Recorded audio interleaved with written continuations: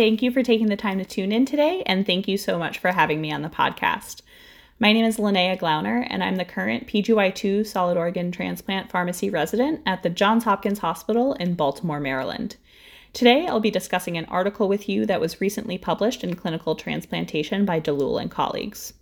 It's entitled Kidney Transplant from HCV viremic Donors to HCV-negative Recipients and Risk for De Novo Donor-Specific Antibodies and Acute Rejection. As we all know, one of the most challenging obstacles facing solid organ transplant today is the scarcity of organs. In order to combat this, providers have to work to expand the donor pool.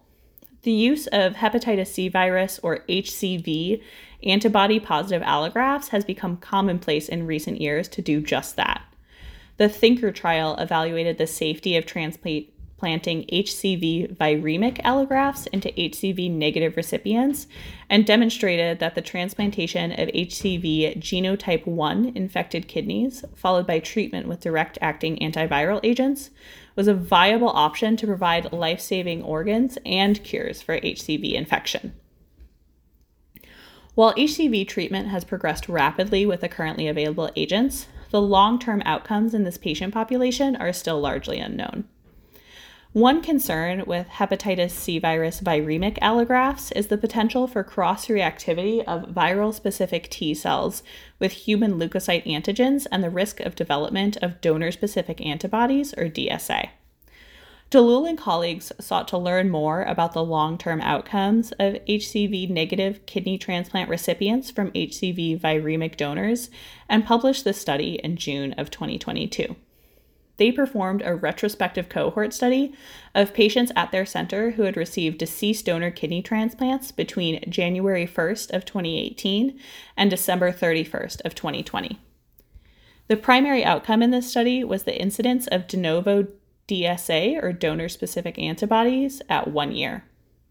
Secondary outcomes included the incidence of biopsy-proven acute rejection, or BPAR, graft survival, patient survival, and kidney function as estimated by the CKD-EPI equation, all at 1 year post-transplant.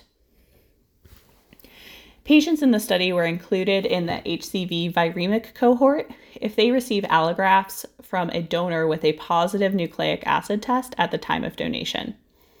Donors with hepatitis C positive antibodies but negative nucleic acid tests were not considered viremic. Patients who were listed for renal transplant at this center had the option to consent to receive hepatitis C virus viremic kidneys if they had no history of HIV or HBV infection, no history of treated HCV infection, and no history of hepatocarcinoma. The patients who receive allografts from hepatitis C viremic donors were monitored for the development of HCV viremia by PCR beginning on postoperative day 3. Prior authorizations for direct-acting antiviral agents were initiated on the first positive PCR. Standard immunosuppression protocols at this institution included induction therapy with either rabbit antithymocyte globulin or basiliximab. Patients received basiliximab if they were older than 65 and had a maximum calculated panel-reactive antibody, or CPRA, of less than 20%. Maintenance immunosuppression included tacrolimus and mycophenolate, and steroids were weaned off by postoperative day 5. Patients who were transplanted prior to July of 2020 received preemptive prophylaxis for cytomegalovirus, which was then switched to a universal prophylaxis regimen beginning on July 1st of 2020. There were 950 kidney transplants that were performed during this study period, and they were all screened for eligibility for this study. Inclusion criteria were patients receiving their first transplant who had received induction therapy. Exclusion criteria included patients receiving multi-organ transplants, those with active hepatitis C infection prior to transplant, those who received hepatitis C virus antibody positive but nucleic acid negative allografts, and those who were discharged on maintenance immunosuppression regimens other than tacrolimus and mycophenolic acid, as well as those with surgical complications that resulted in the loss of allograft within 1 week of transplant. There were 511 patients who were deemed eligible for this study, and that included 71 patients who received hepatitis C virus viremic allografts and 440 patients who received hepatitis C virus negative allografts. Patients in the HCV viremic group could be considered to be at lower risk of rejection at baseline. They were older on average, with mean ages of 57 versus 53 years. They were also more likely to be white at 72% versus 57%, and had a maximum CPRA of 9% versus 17%. Consequently, they were also less likely to receive thymoglobulin based on this institution's protocols, with a rate of 77.5% versus 90.5%. Donors in the HCV viremic group were also younger, more likely to be white, and had a higher mean kidney donor profile index, or KDPI, of 54% versus 47%.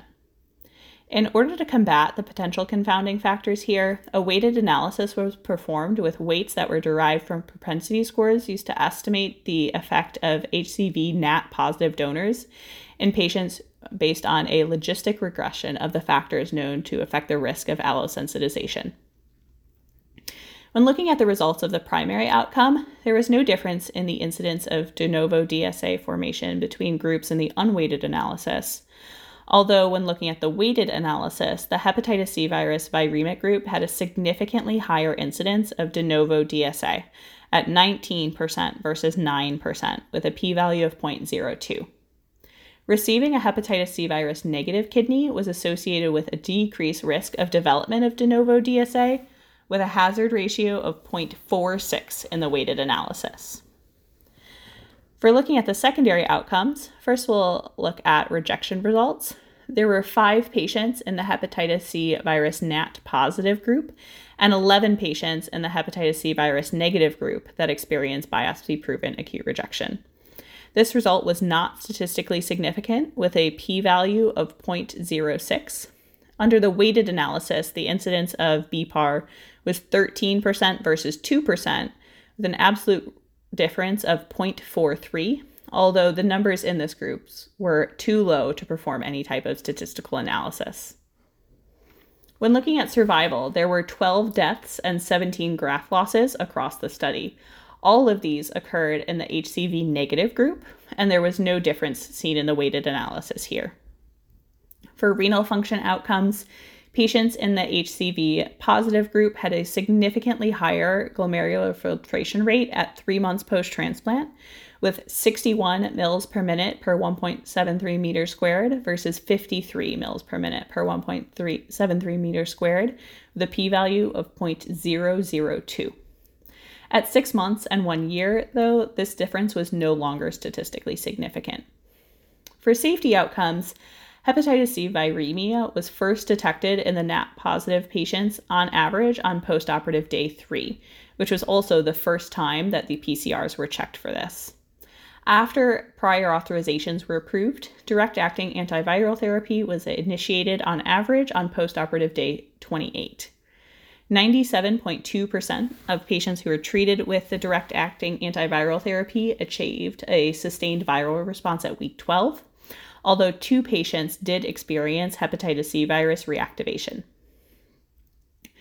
The authors of this study concluded that in a propensity score-based weighted analysis, receiving a kidney transplant from a hepatitis C virus NAT-positive donor was associated with increased risk for development of de novo DSA and a trend towards higher biopsy-proven acute rejection at 1 year.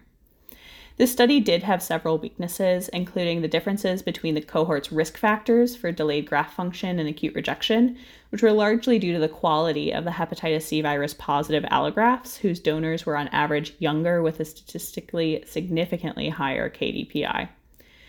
This was accounted for by the weighted analysis, although as always, there may be some confounding factors that still remain. The number of patients in the HCV positive group were also relatively small, and the study was underpowered to detect a significant difference in rejection between the groups. In conclusion, I believe that this study suggests that patients receiving a hepatitis C virus viremic allografts may be at higher risk of development of donor-specific antibodies, which would then put them at increased risk of acute rejection. While these patients may require a higher degree of close monitoring, I believe that the ability to use these allografts for our patients who are awaiting kidney transplant is a fantastic opportunity to help combat the organ shortage and should absolutely be considered. Switching gears now, I was also asked to provide a clinical pearl from my experience thus far in my PGY2 year. I'd like to speak to you about the administration of concomitant rabbit antithymocyte globulin and therapeutic plasma exchange in treatment of mixed acute rejection. While I was on my transplant nephrology rotation, I had the opportunity to care for a patient who had presented to the emergency department with acute kidney injury and a profound uremia after a period of several months of poor medication adherence. The patient required urgent dialysis, and a biopsy was performed that revealed severe mixed acute rejection. Due to the extent of both T-cell and antibody-mediated damage, the decision was made to start the patient on both therapeutic plasmapheresis and T-cell depleting therapy immediately to try and salvage any remaining graft function.